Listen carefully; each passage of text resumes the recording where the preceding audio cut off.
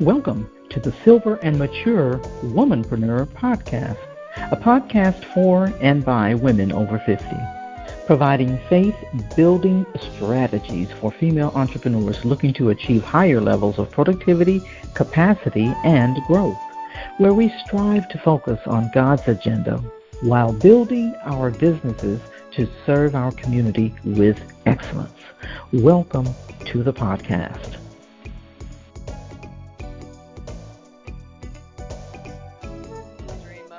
Thank you so much for having me here.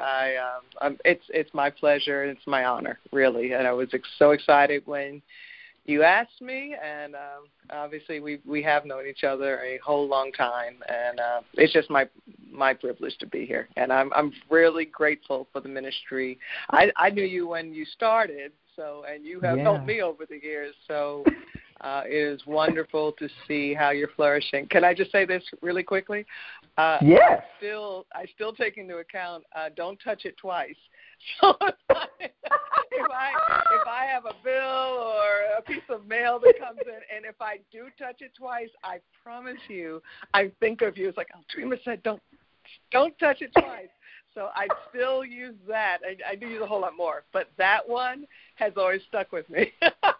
Wow. Oh, my goodness. That is so awesome. You know, sometimes you don't even remember the type of advice or that you've given, people over the years. And so that is awesome that you're still using that. I mean, I use a lot. That one is an easy, practical one. Why don't you take care of it the first time? Why are you going to touch it twice? Yes. Plus 3 times.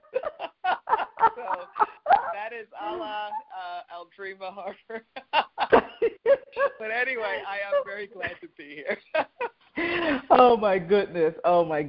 Thank you so much. And so I can tell you I have a lot of questions that I want to ask, but I'm going to, just try to keep it concise and all that stuff, because it really isn't about me, it's about the listeners. And so, but the thing is, this is such a, a timely topic, when it comes to, things that's going on now and all that, So one of my questions would be, what actually prompted you to write this book, Holy Borrowers? What was it that you saw in the marketplace, or that need that you saw, and you thought, you know what, I need to write a book to help people out in this area? Okay, and thanks for asking that. I'm going to go general, and then I'll get real specific with the book. Over the years, so I retired from banking. I'm not retired, but I retired from the banking industry April 2019 after 32 years. And over those years, really actually even going into banking, I realized, so I went to business school, I had an economic, all of that. I had a finance background in school, but it wasn't until I went into banking, and commercial banking is just the fancy word, not so fancy, but for dealing with businesses versus consumers, like you and me personally. And so when I went into commercial banking, and I went through this training program, and here's how we make our loans, here's how you should analyze. I was sitting there going, again, I went to business school and undergrad in economics. I was going, I didn't know this stuff. They didn't even teach this in college. And so it's always just blared out to me that it's nothing to do with intelligence, that we just don't know. And then, many communities, African American people of color, may not get it, or people who didn't grow up, of all colors, people who didn't grow up, with the Wall Street Journal at their table. We really don't know. And so over the years, I used to do workshops at different churches, even, including our own church, for entrepreneurs. So small businesses, and just kind of, here's the 5 things, here's the way banks look at evaluating a loan request, and it's things we didn't know. So that was in general, and I've always had a passion for that. My book, Holy Borrowers, when it says equipping church leaders for building finance, that same issue pertains to churches, it pertains to church leaders, to pastors. It's still the same lack of knowledge, and that's across the board. That's churches. They're just not church. There's a whole lot of books on how to get people to give, or why we should give to the Lord, which are true. But there is nothing I saw that was written in plain English for pastors. Okay, when people give, how do you make decisions with these huge assets, your church building? And so I actually retired to do that. I also knew too many pastors, who, small and large churches, who had gone through foreclosure of their church building, and I knew a whole lot more who they didn't actually lose their church building, but boy, they lost a whole lot of sleep, stress, because they were having trouble making their bill, the payments, and, all of those kind of things. So I put it in. That's a long answer probably, but I put it in a book, really because the Lord told me to. I have all this knowledge in my head, and it was, you need to put it down in writing in a way that people can understand it. Oh, my gosh. I mean, you hit on so many things, especially when you said there was really nothing out there in terms of, churches and, what do you do with all of these assets? Because, there's people, and I'm trying to say it the right way, because there's a lot of people, out there that, and I'm sure you've heard it, well, what are they going to do with the money, and that's why I don't give to churches because of this, so many things. Exactly. And so that's why this book is definitely a welcoming project to our community, because I see so many instances where it's mishandled and and things like that, and I know you've seen it as well, and so I mean, this is I'm excited about the book. Now I will tell you that I've only been able to access your book. It's been on Rodney's desk, and he's been reading it, but I'm going to have to apparently buy my own copy, okay? Well, he's like my husband. I can't read the book after him because he's written all over it. Exactly. What did the author write? What did you write? Exactly. So I got to get my own copy and everything because he's, anyway. But so, yeah. But I did grab it off of his desk so that, of course I could, talk a little bit about it.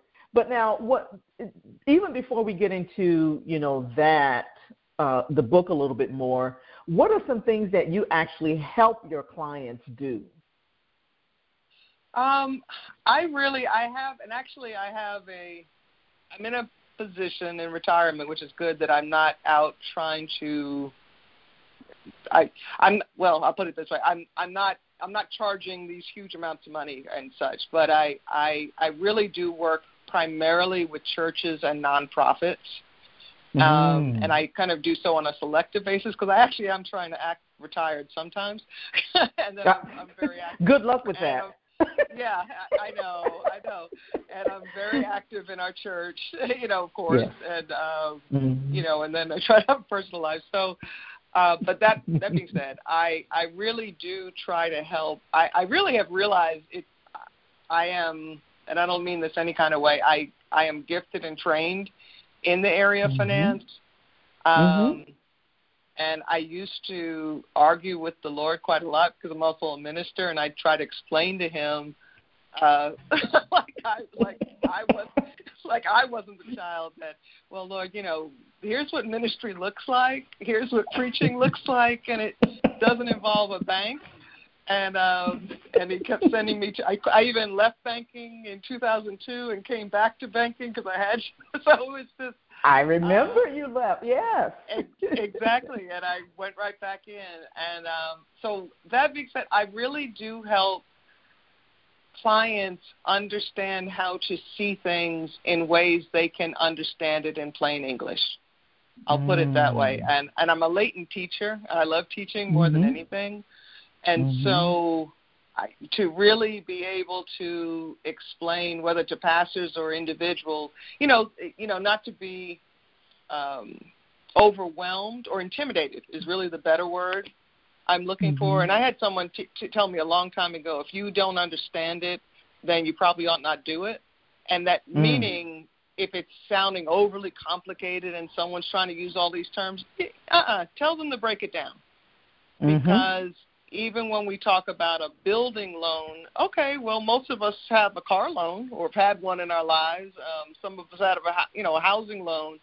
So if you can put it in terms, or you talk about late payments, okay, lots of us have loaned money to somebody and then get paid back on time. So it's the same. And I tell people, and this is the truth, the smallest loan I've ever made when I was in banking, I think it was about $3,000. It wasn't more. I think it's $3,000 is the right number, and it was to help a gentleman get a piece of equipment for his carpet cleaning business. So $3,000. The largest loan I was ever involved with was $100 million. $100 million, and the same principles applied for both. And that so I help people understand, and it's not just about the bank. Here's what banks are looking for. So here's how, even if you never go to a bank, here's how you should understand your own finances. Here's how you should make decisions. Here's how, and especially for Christians, because then we intersect it with faith. And sometimes the Lord is saying, okay, I didn't tell you the truth. So where does faith come in? Yes, there's faith, but also what are some principles where I can leave myself a cushion? It's not living on the edge, those kind of things. So I really, again, work primarily with nonprofits and churches, but try to help them break it down so they can look at, there are a number of ways to make these decisions about finances, and I help them look at all of them, put it that way. Oh, I love that. I love that. You also said something, when you mentioned about the small business owner borrowing, $3,000. So that kind of prompted, I wanted, and I've always wanted to ask this, with someone on the other side, which is your, positioning, because you've seen, both sides, of course, from the entrepreneur standpoint, as well as the church standpoint, as well as the bank, standpoint. Right. So when is it okay for a business to borrow money? Because I've always had the mindset that, I want my business to be, cash, I don't want to borrow money for my business and things like that. Right. So when is it okay, and is it okay for a business to borrow money? Yeah, and it's going to be a very general question, and there's that every situation is going to be different. But in general, absolutely, there is a place for strategic debt. I would call it that way, strategic, and it's just like it would be similar to, there are some people who are I'm not going to be in debt for anything, and that's good. There's nothing wrong with that. But let's say a house or a building, if it was taking you too long to save up that type of money, there's one instance, for a large asset, and you could purchase it and then put it to use so that it actually will cash flow for you, that may be, again, it depends on the situation, but that's an example of where that really could be a great opportunity. Another one for small business owners in particular, if you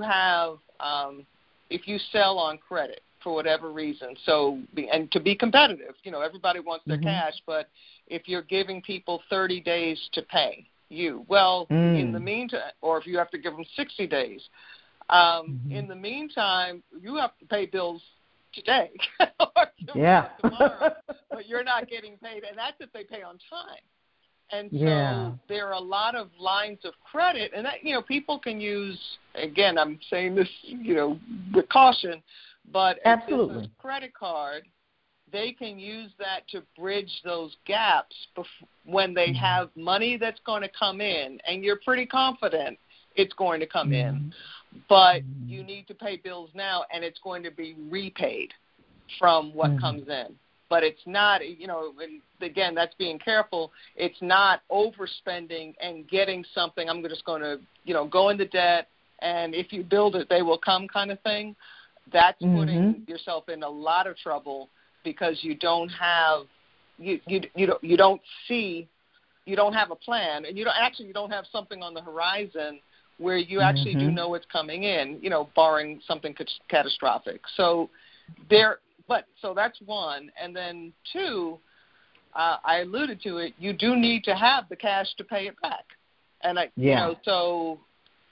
and over time, so whenever, I say whenever, as a banker, just being quite transparent, when I was younger, since we're talking to over 50s and I'm over 60 now, but when I was in my 20s, look, a wonderful thing. When I was in my 20s, I thought a credit card was magic.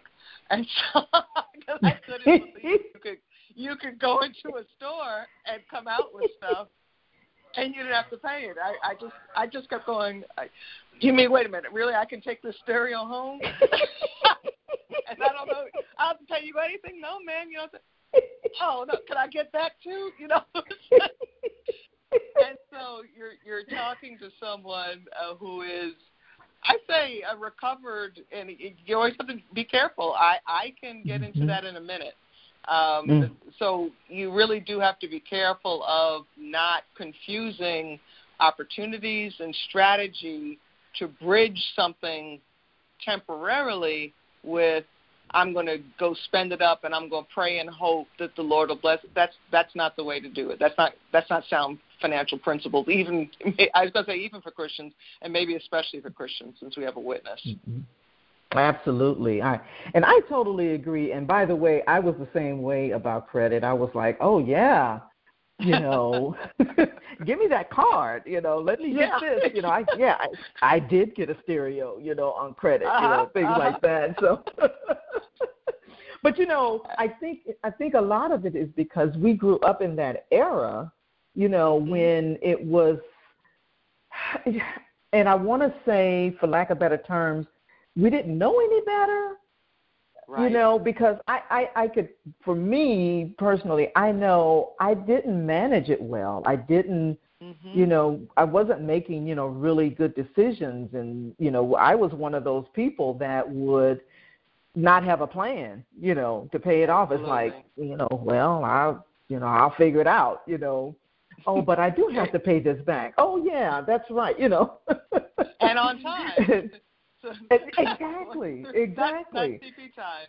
So let me give a free plug for an organization, if I could, that we just got involved with, and it's called D-Free, D like in dog, DFREE.org. And our church, Christ Community, just got involved with them, and it's founded by Dr. DeForest Soares. And the long story short, and I think it's under mydfree.org. I think that's right.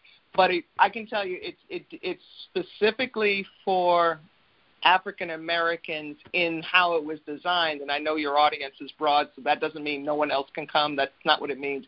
It does mean culturally, those are the images you see, because if we don't come up that way, those are the images you see, and even some of the mindsets of why do we spend how we spend.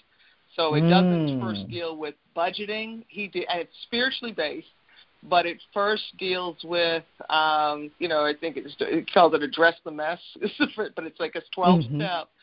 But it really is phenomenal. So I won't go into all of that, but we just got involved with them, and we have about 90 people going through at our church right now, and it is phenomenal. It's phenomenal. So, again, there are things out there to help us with. It's not as simple as saying just say no. Why are we spending? Why do we spend? Who are we trying to impress? All of those kind of things. Yeah, and you make a very, very, very good point, because everything starts with mindset. I mean, when I begin to learn, my relationship with money and how I grew up, on one side, I had, one of my parents who was not good with money. And then on the other side, my other my other parent, she was like, I'm trying to save money here, and you keep spending it. So I had a very interesting, it was an interesting dynamic there, and so my relationship with money was really challenged. And so, and even, in marriage, Rodney is one who is really good with money. And I was kind of a latecomer, so because he was taught a little bit differently, and so so definitely starting with the mindset and your relationship with money, your relationship with business. Why do you make those? Why have you made those type of choices? In the past, and what can you do now to change how you think about money? Because it all starts with mindset. And so, So, so go ahead. Oh, no, I was going to say, bring it full circle to where we started. And this is again, I'm married to a pastor. I love my husband, all of that. So there's no disrespect. That same pastors are human. That same mindset comes into the church. And absolutely. So the same ways we, might spend on a credit card, again, we're getting to assets. I can buy that building, or I can build that building, or I can expand, or I can, and, the big knock on pastors, we all heard it, all they care about is, money.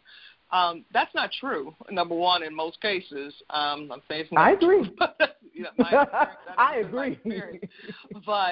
But really what happens is, for pastors who get in, they call them back over their skis. I don't ski, but over their skis, they get in over their heads. There's a reason if you are in a church and all they're talking about is money. If that's true, it's not so they can get it. In most cases, it's because they got overextended, or they had a building program, and the bank, and I deal with this in the book, but the bank made a decision, and they got the loan. But it was based incorrectly, because banks can make mistakes too. It was based incorrectly on the capital campaign that was going on. So you see pastors will have a 2-year capital campaign, and if they have a banker who doesn't know what they're doing, the banker will look at those finances and say, oh, good, you can afford this. Well, when the 2 years is over, then they're in trouble. So they'll say, okay, well, it's a 5-year capital campaign, or people pledged to give and people relied on those pledges, which is another mistake.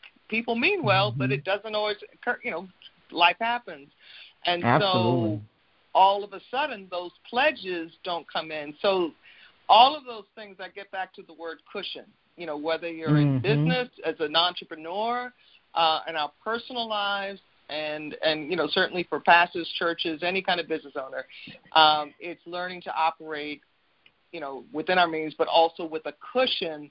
Who knew COVID was happening? No one, but life happened. Yeah. And so some kind of cushion so that we're not in over our heads. Absolutely. Well, I got a few more questions, and I know you have to go, but I wanted to ask you, what are some mistakes that you see people make when it comes to the process of borrowing? And I know you named a few, but just to kind of help some of my entrepreneurs who's going to be listening, to the call, how can they be more prepared? Maybe that's what I'm asking. No, it's a great question. Actually, this is a shameless one. I have a whole chapter, how to get ready before you're ready. And it's actually, I have a lot of entrepreneurs who are, because it's dealing with church, but it's the same principles again. Okay. It's not, a lot of people mistakenly think the bank is going to finance 100% of whatever the need is. So if I have an idea, let's say I want to, I'm buying a building, or even, I'm buying a piece of machinery. That $3,000, for the carpet cleaning, gentleman owns his own business, is thinking I need $3,000, or I need $5,000, or I need $25,000. I'm going to go to the bank and get it, and the bank is going to say, no, you need to put some cash down as well. And so people will, one of the mistakes is going in and not having the cash saved up. That's a simple one. And I say simple. It's a big deal, but that's an easy one to think about, because then they want to have some kind of skin in the game. Not keeping good financial records is a huge one. And that's for business owners in particular. And so you have, Quicken these days, you have QuickBooks, but even with that, if, many entrepreneurs are visionary, most of them are, but they not all have a financial background. So if you don't have that, it does pay to have, even if it's a bookkeeper, somebody who really does know what they're doing, not just entering your data. Because when you go to the bank, the first thing they're going to do, they're going to pull a credit report, they're going to look at your financial statements, because the financial statements, the banks always, and any kind of lender, they're looking backward. They're not taking a bet. We're all excited about where God is doing. We're all excited about our vision. We're all excited about that. The banks don't get paid to be excited like that. They're looking at backwards. Have you shown that you make enough cash to pay all of your expenses on a consistent basis, to pay all of your expenses and still have enough left over to pay us back? And you have to, and usually it's a minimum of 2 years, and I'd say more likely 3 years. For companies that are just starting in business, they're thinking, okay, I do have cash, but I don't have a history. That's why I need the money. And not recognizing that banks, they will have to have that history, even for there's something called a Small Business Administration or SBA loans. Some banks will, where the SBA guarantees if something goes wrong, they'll pay the bank back a certain amount. But there are some banks, many banks, even with an SBA guarantee, that's too high a risk for them. So, and let me say this. Can I say this real quick on behalf of the bank? Yeah. People think, the banks are, banks don't get paid. What we don't realize is when you were taking what I call a bet, that's equity. Because that's a venture capital, that's your family member who believes in you. Because what happens if you're a part owner, you get the upside. The banks don't get the upside. They just get paid that interest rate. That's it. And we all have heard of banks that have gone out of business taking debt. So before we kind of knock the bank, they are paid, they're in business to really be less risky, I'll put it that way. And we take it personally because it is personal, but to them it's not always personal. We need to see some kind of history before we loan money. That's what they get paid to do. Yeah.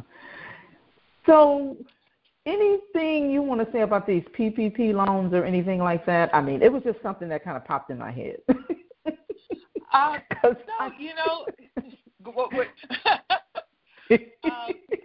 have anything else you want to say on that?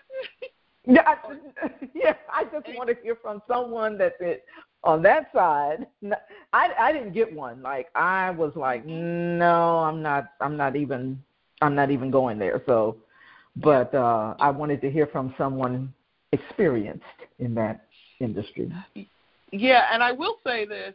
I was out of banking before this happened, so I wasn't involved in making the decisions. However, I was involved in helping some organizations get PPP loans, and, again, nonprofit. And actually, I can say, I guess I'm allowed to say that our church got one and gave it back within the deadline because we were blessed we didn't need it. And so there was an honor system that was, you really were supposed to have needed it. But I think they were not only good, I think they were a phenomenal thing for the people who needed it, which is a lot of companies with, everyone staying home. It still is catastrophic. And, now obviously we're not even dealing with the deaths and such. People who've lost their lives and family members, but from an economic, just straight business standpoint, it really did make the difference, from a financial standpoint for people being able to survive. So I think without them, if we can think about it, it would have been far, far, far worse because it did keep people employed and so on and so forth. I think I will say it did speak to the need to know your banker, not a bank. Yes. Yes. The haves and the have-nots were the people who, especially small business owners, they a lot of times will go into a branch, and nothing wrong with the people who work at the branch. I have friends who work in a bank branch. But most of the decisions for businesses were taken out of the branch years ago.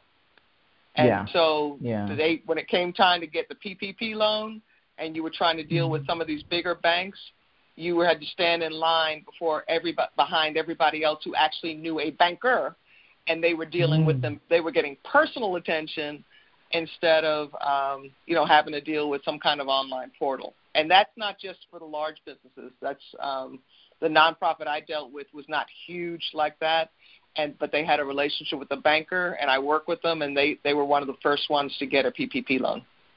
Wow. In fact, they got both of them, PPP 1 and PPP 2. Yeah. And the only reason it kind of popped into my head only because I've even heard of some people getting those loans who didn't even have businesses and didn't even have they didn't even have a business, they started something like an Etsy store or something like that just to get a loan, and things like that. So, and it's always when things like that come about, you're going to have people who take advantage of those opportunities in a not so good way, and there others who, because I've talked to other entrepreneurs who said, man, I mean, I couldn't even get in the door. I mean, I couldn't even get like $500, so there's all of that stuff that's going on, with that. But go ahead. I think you were going to say something. No, and I absolutely agree with you, and that's where you get into, and again, I wasn't saying that about my church to go, because there are churches I know who needed it and got it, and they used it well, and God is blessing them. But it gets back to an integrity issue. It starts and ends with an integrity issue for those people, and we can, people can always be slick, and we can, and, you can get away with it seemingly, but that's just a character issue, and, they do it too. Well, that's a character issue, so it really depends on who you are and how you live your life. But in terms of the other people who couldn't get in the door, that really does get back to what can we learn for the next time. It really is, if you need to go to a smaller bank, and I'm not going to name banks because I have friends at all the banks, right. But if you have, your larger banks, unless if you don't know someone personally, let me back up. If they don't know you, it's not enough that you know them. If they don't know you, they don't know your business, and they're not there to help, then go to a community bank. We're here in Dallas. Every bank in the country, big and large, big and small, is here. Go to a small bank. You want to be able to have a relationship, and that is the most critical thing about. And if you're too small and they don't have time for you, go find a bank where you are. You're at least, you may not be the biggest fish, but at least you're a fish that they know and they value. Exactly. And so, just three things that I've learned from this conversation. As an entrepreneur, if you were in the position or you're in need of money and you want to go to a bank to borrow money, you need to at least have some good financial records. You should have some money, somewhere that can help you. Skin in the game. Some skin in the game. And have a relationship with, someone at the bank, so that they, like you said, if they don't know you, they don't know your business. And so those are definitely some critical things. And it's not like,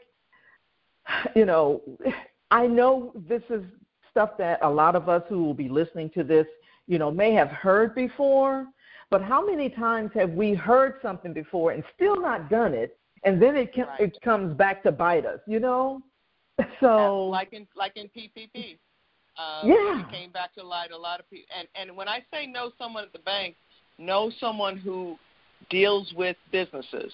Like you would want to ask them. You could even ask them, tell me about your PPP process. How did that work? Right. And if they tell you everybody went through a portal, and or how many did you get approved? You can interview the banks, and that's a good thing to. That's a good example because you had every bank in the country doing PPP, or not every bank, but these banks that were doing it. You'd really want to know. Well, we went through a portal. Did your portal collapse? Did you because you want to find somebody who specializes in whatever your size business is. I'll put it. I say small. It's big to us. Whatever I have a small business, but it's big to me. Yes. Whatever your size is, that's the size they specialize in. Yeah, yeah. Well, last question. So, because I don't want to, hold you. I know you got things you want to do, but last question or last two things. So, what exciting things do you have coming up, and how can people reach you? So this is off of exciting. I'm amazed at some of the things the Lord is doing in terms of doors that he's opening. Like I joined the board of a missions organization. This totally off of finance, even though I'm on the finance committee, so I guess I can't say that either. But I am, if I had a twin, I would have been a missionary. And we're in, this dream from when we were together. So we, our church supports missionaries, and particularly on the continent of Africa. So, Ghana. So we have a relationship with two things. We have a relationship with churches in Ghana that we're developing. People. So that's exciting. I've been there 4 times now. So that, and then. Coming out of banking, who would have known that I'd be asked to be it's World Venture, which is a mission-sending organization. So I'm actually the first African-American woman to have joined that board in their history. So that's exciting. The best way to reach me is actually my website, and I have 2 businesses. So Holy Borrowers, which is my book. So Holy Borrowers, and that's with an S.com. And I'm doing Zoom workshops for churches. I'm thinking about maybe some in person strategically, but really working with pastors. So it's, buying the book, but really the book is important, but honestly, I really love talking to people. So doing workshops, so you can reach me for workshops and also purchase my book there. And then my other company is called Acceleration Advisors, and it's accelerationadvisors.com.